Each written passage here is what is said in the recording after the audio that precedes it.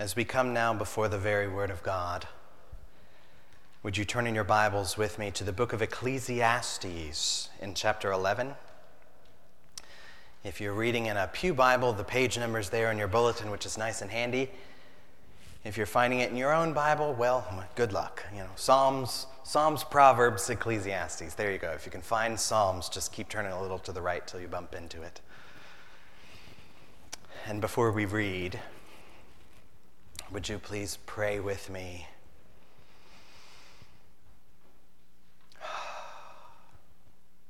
Lord, we know that these are your words and that these are good things for us. We also know that as the heavens are higher than the earth, so your ways are higher than our ways and your thoughts are higher than our thoughts. Lord, in this time, would you be pleased to reveal these things to us? That you would cause us to hear you, to trust you, and to come to believe in you.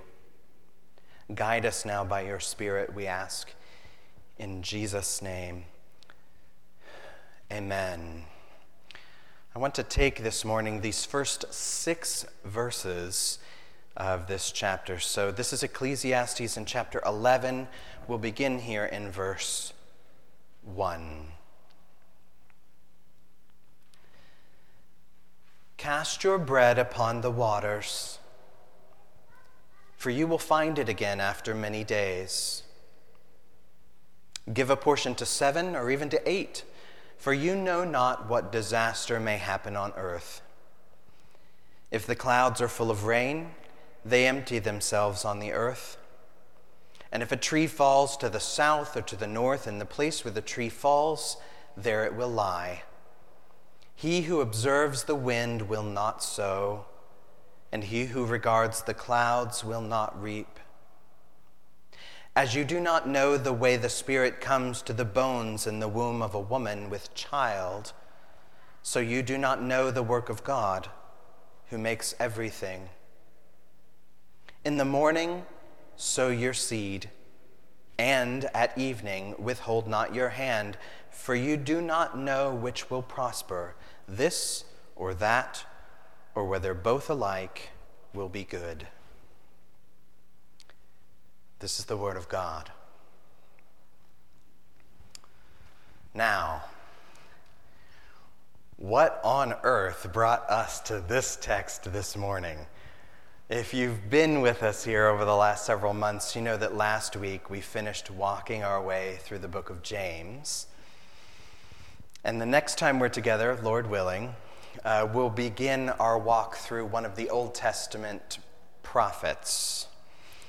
So we're not starting a series here in the book of Ecclesiastes, but I wanted to seize this moment here in the space between books as we're traveling from one to another to just take a brief little pit stop here so that we can catch a glimpse of Ecclesiastes for a couple of reasons.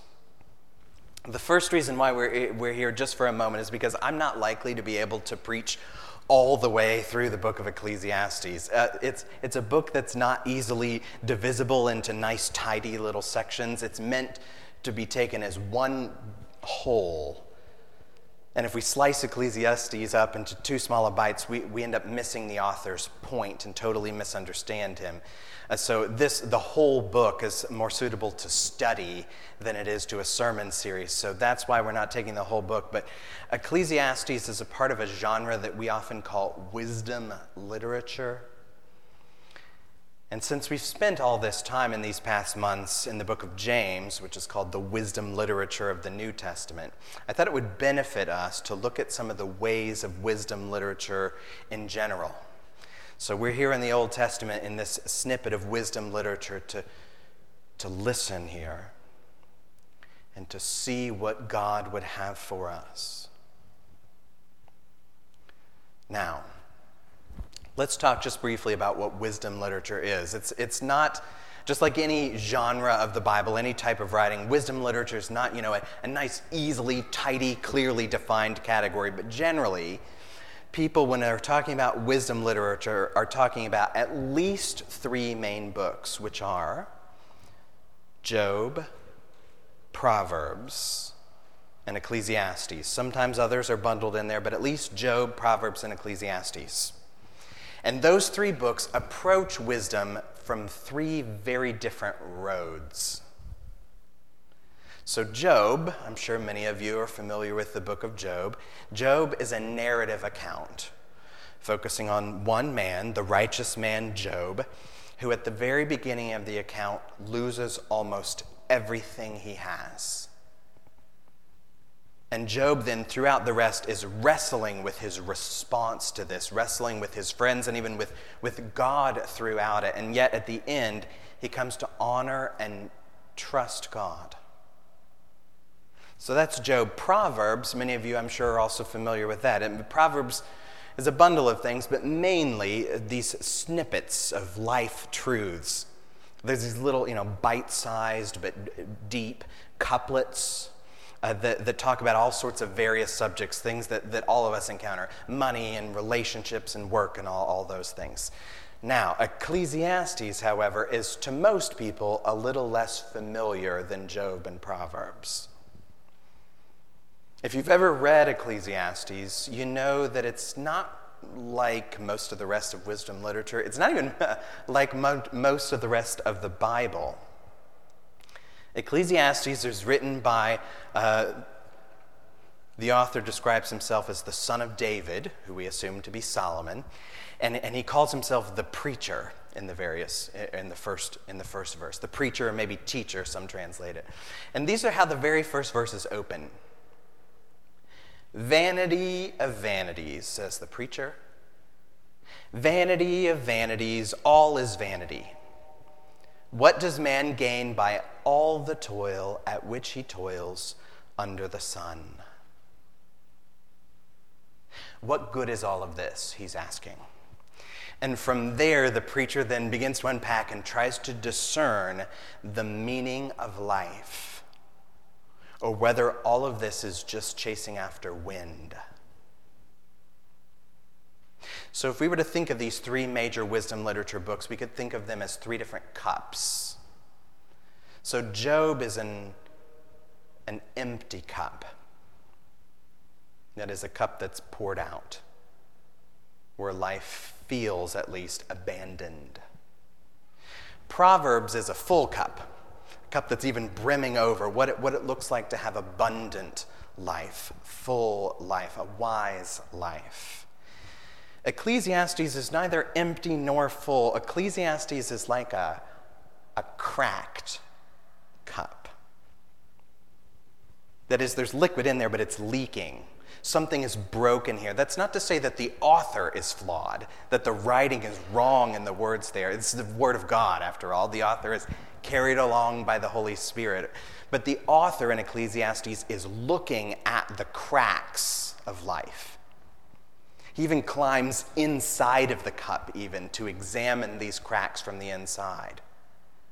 So he begins to take to task all these various components of life, pleasures and labor and power and wealth and youth and relationships. And he's seeing this like spider web of flaws in all of it. That in a sense, he says, all is vanity or emptiness. Things come, things go, he says. We're born, then we die. The sun rises and sets, and it returns to the place it goes, and round we go on this carousel of life. Have you ever felt that? Sometimes the reality of this settles in, and it can be unsettling. It's a weighty thought to think about these things, and yet the author of Ecclesiastes doesn't avoid it. He sets his mind flat on it. All these things, he says, is part of life under the sun. This idea of life under the sun, this phrase of under the sun, is this cadence, this drum beat throughout the book of Ecclesiastes. And as he unfolds this life under the sun, I've heard it said that it's a fitting summary of Ecclesiastes, that this is a good way to describe the whole book. Life does not hold its own key. I think that's a good and fitting summary. Life does not hold its own key. That is, life cannot unlock its own meaning, cannot unlock its own secrets and purpose. Life is not able to breathe life into itself. And that's not a hopeless view. It's not trying to be cynical. It's not like someone that says, life hurts and then you die so that you can make room for other people who will have a life that hurts. That's not the idea. It's just saying that a cracked cup cannot mend itself. It needs some intervention from the outside. There's a call for something bigger, something that's not under the sun, but beyond the sun, that will step into the space under the sun. Something that will be able to hold everything together, be able to reveal purpose and actually fill up the cup. So by the end, the author, after unfolding all of these things, looking at all the cracks at the cup, at the end, he's calling the creation to reconnect with God, our maker, the maker of the cup. So the final conclusion of the preacher in Ecclesiastes, he says, is just, if you look at the very last verses, it's to fear God and keep his commandments. Now, I could keep going, but I won't. I know you have a rest of the day to get to, so I'll spare you the time. I could talk more about the book, but there's a general summary of the whole book. Now, where does this text that we've just read fit in? Okay? If the whole summary is that life does not have its own key, that, God is the one who holds the key to all things, where does this fit? This does not say to us that God unlocks all the mysteries for us. Just because God holds the key does not mean he always uses it. So the wisdom focus in this section is about living in the unknown. That's the focus here. Living in the unknown. You might have noticed as we read through just these 6 verses that in this short space the word know pops up 4 times. And every time the word know shows up, it's always coupled with another word, which is not. You do not know, he says. Here's the things he says that we don't know. There's more than this, but just the things he mentions. With the first one's in verse 2, the second half of it. You don't know what disaster may happen on earth. True, right? You don't know. We don't know whether next month will bring flood or drought. When a tornado comes, it's just got that finger, right, that seems to hit one house and skip another. We don't know in the next 6 months, 6 years, 60 years what rare disease we might contract or what rare disease we might already have and not know it. We don't know what wars may come or wars may go. We don't know what disaster. He goes on to say, we don't know even things about our own bodies. He says in verse 5, so there are some things that science can explain, but they're still mysterious. I was talking with a couple who, she's pregnant and getting ready to have a baby, and I heard one of them say, I have twice the number of skeletons in my body than most people. My own and the baby's. What a weird thought that is. And I have 3 times as many teeth. So I've got my teeth and baby's baby teeth and baby's adult teeth all in there.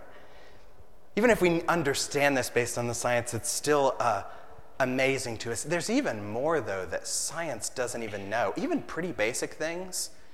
Science doesn't know things about why we yawn, why we dream, or even where the soul comes from. That last one is the focus in verse 5. You don't know the way that the Spirit comes into the bones in the womb of a woman with child. You don't know. He says in the next verse, the third thing that we don't know is we don't know success. We don't know if we'll be successful, We've got seed sown in the morning and seed sown in the evening, and we don't know whether this one will be the crop or this one will be the crop, or both will, or I suppose neither will. Hard work factors into our success, but hard work never determines success. You could work and work and work and work and still not succeed. There are lots of unknowns, but the biggest and the last thing I'll mention is in the second half of verse 5. You don't know the work of God who makes everything. You don't know the work of God.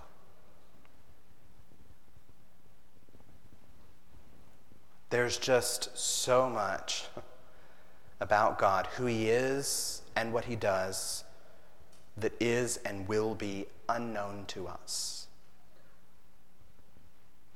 One of my favorite verses on this is in Deuteronomy, just because it's very punchy in the way it says it. Deuteronomy chapter 29, verse 29. Listen.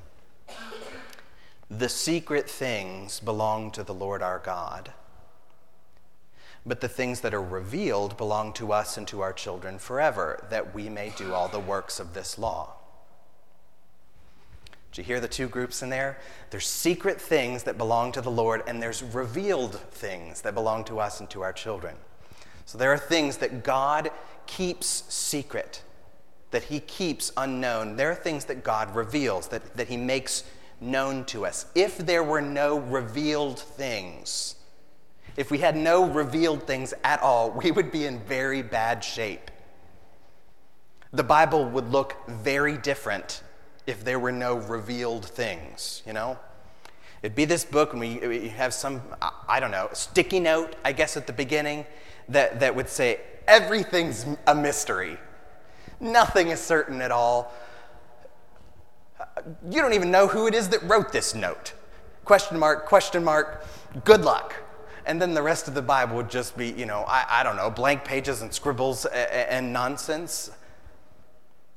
This is God's revealed work. He's revealed other things, but he's revealed his word to us because he wants to tell us about himself and about the world he made and about how we fit into it. He has chosen to unlock and to use his key in some things for us. Some things are revealed, and yet there are many secrets,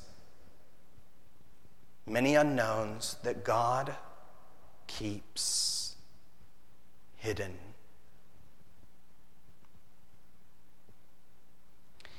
And in the words of the Bible, these unknowns are not a bad thing.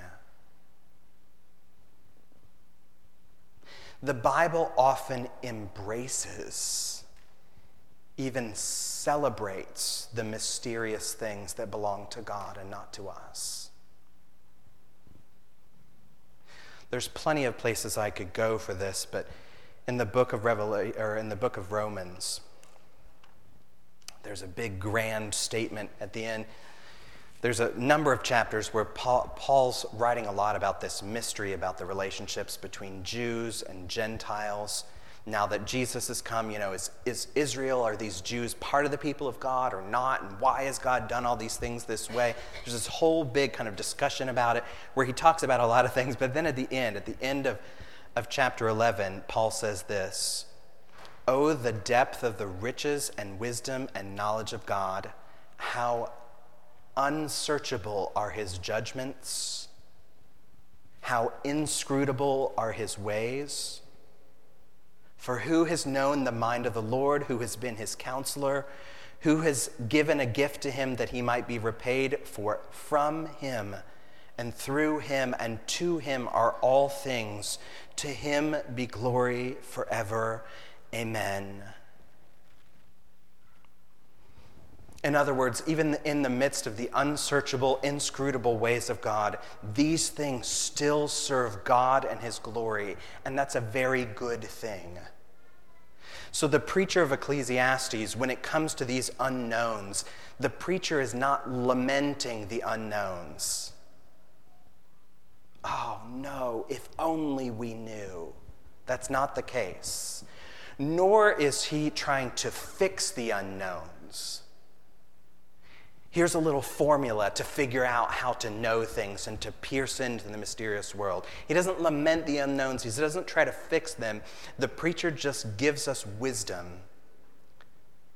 about how to live in the midst of unknowns, to live with unknowns. He gives us some practical wisdom. I won't expand on this too much just because it's not the main focus, but it's worth noticing that there's some practical parts here.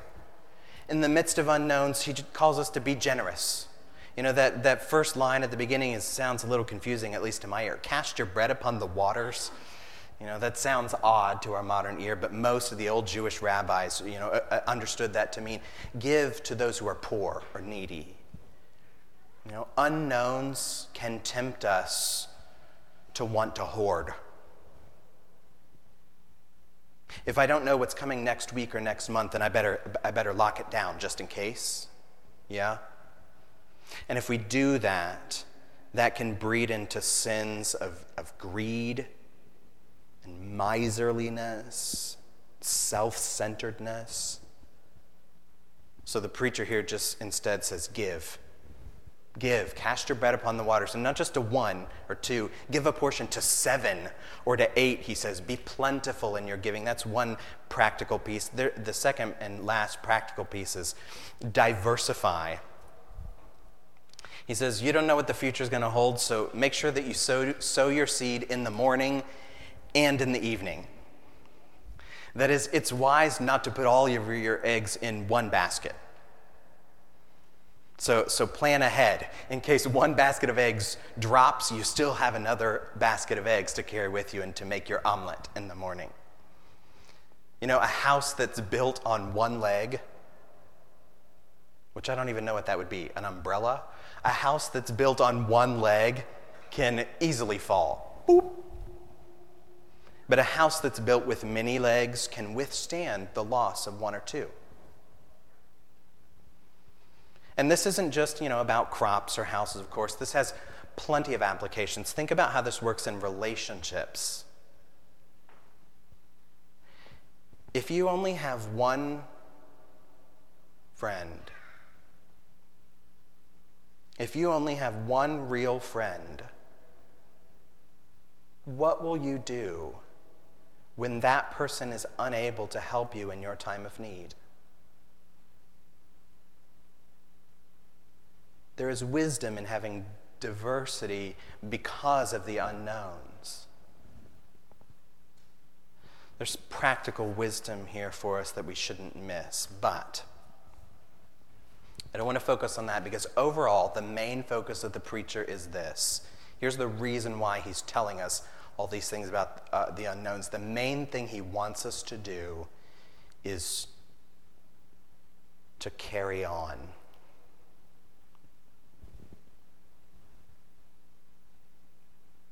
Carry on.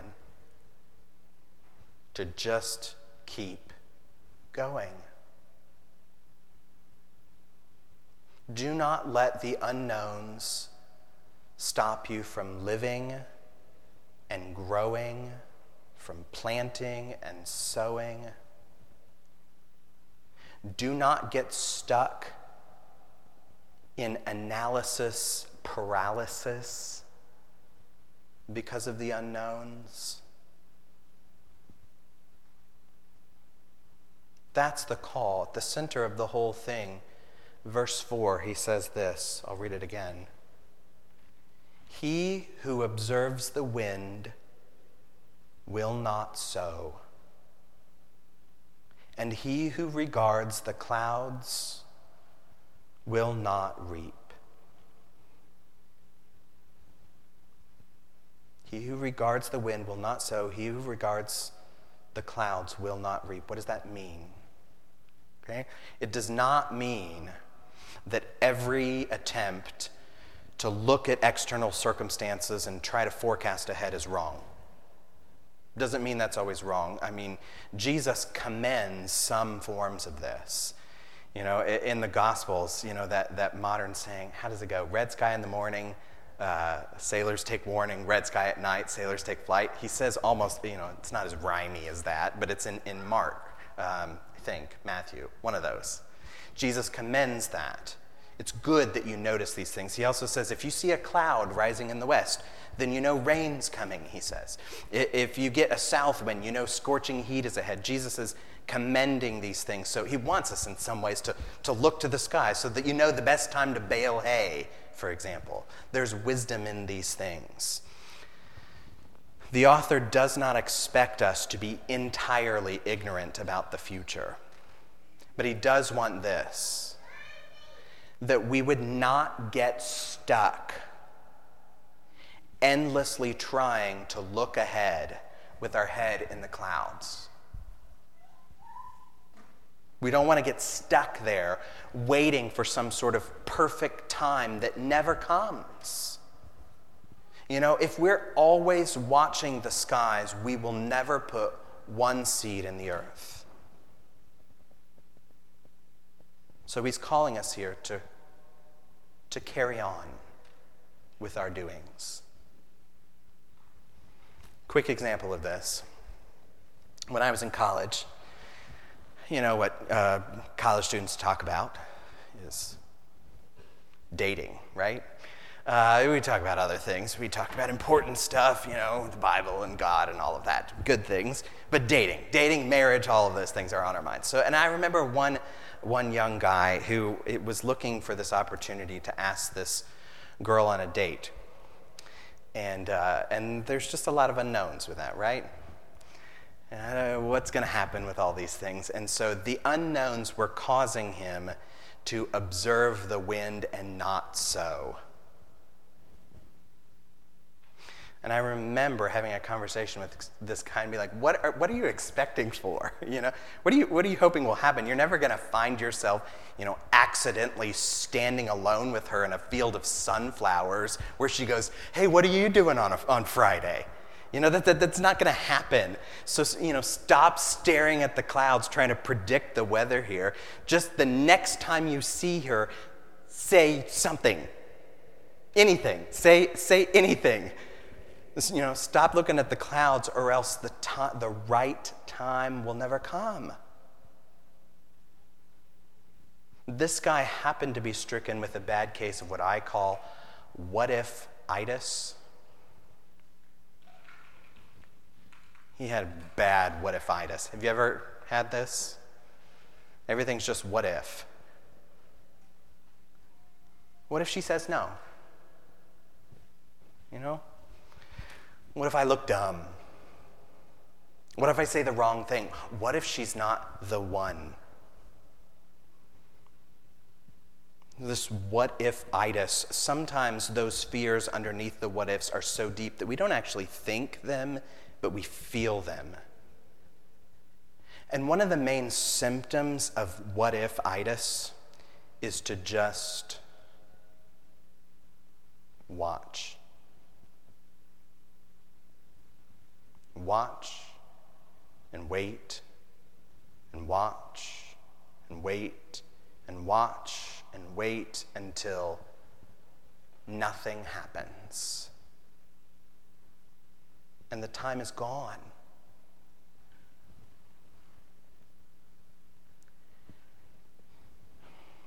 Before I give college students a hard time about this, not that college situation was in any way about me, not that I would ever be scared to ask anyone out on a date. You know, it's easy to poke fun at other people, right? But this happens in a lot of circumstances, doesn't it? We know this. This is often the same way we approach sharing the gospel of Jesus with others. Yeah? So the gospel of Jesus is good news, great news, the best news. You know, Jesus, very Son of God, has come to earth to save sinners like me, like you. That out of my own sin, I have set myself in rebellion against God. Not just I don't care about you, it's I am against you. which then brings God's wrath upon me, upon all of us as humans. And yet, out of God's love, he has sent his son Jesus to be a sacrifice for us, to take on the wrath of God so that we would be forgiven. And that when we come to Jesus by faith, he makes us a new creation so that we can be with God now and forever. That's really good news. That's the gospel. And if you have faith in Jesus, that's good news for you. Praise God, you'll be with him forever. That's a good thing. But there are people around you who do not know Jesus, who are dead in their spirit. These are people that you love. These are maybe even people in your own house. And you have seeds. You hold seeds that could grow a full harvest for God's kingdom, that could easily be planted in other people's hearts. Why do you not sow those seeds? There could be lots of reasons, I suppose, but part of it may be a bad case of what-if-itis. What if I turn this person further away from God? What if I share Jesus with them and they say no? What if I look dumb? What if I say the wrong thing? What if it puts a wedge in my relationship with them? And the reality is, all of those things could happen. They could. There are lots of unknowns in these sorts of things. But I'll tell you what, it is not better to wait and watch and wait and watch and wait and watch until nothing happens and the time is gone. He who observes the wind will not sow. So what are you waiting for?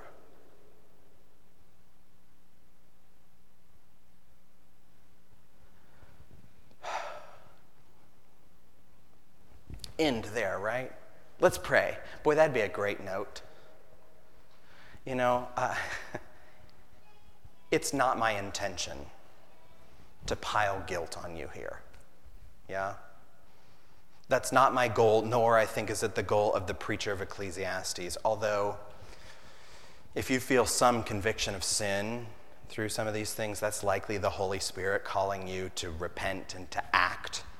So you would be wise to listen to those things. But I'm not trying to heap on guilt. My intention and the intention of the author of Ecclesiastes is that we would gain a heart of wisdom. And that wisdom would make us free. To be paralyzed by unknowns, that's not freedom. To stare at the clouds trying to predict the forecast of tomorrow or next week, that is not freedom. The freedom that God gives is not to give us all the answers. The freedom of God is to give us confidence in him. That is, we are assured that for everything that we don't know, God knows. Everything we don't know, God knows. And more than just that he knows, he reigns over it. He rules over all things with splendor and majesty. Our God wears light like a garment. Our God stretches out the heavens of the skies. We know these things to be true. So whenever you observe the wind, know also that the Lord rides on the wings of that wind. And whenever you regard the clouds, know also that the Lord makes those clouds his chariot. He has set the earth on its foundation so that it can never be moved. And even though much is unknown to us, knowing that all things are in our God's hands will enable us to sow, to reap, and to carry on. Would you pray with me?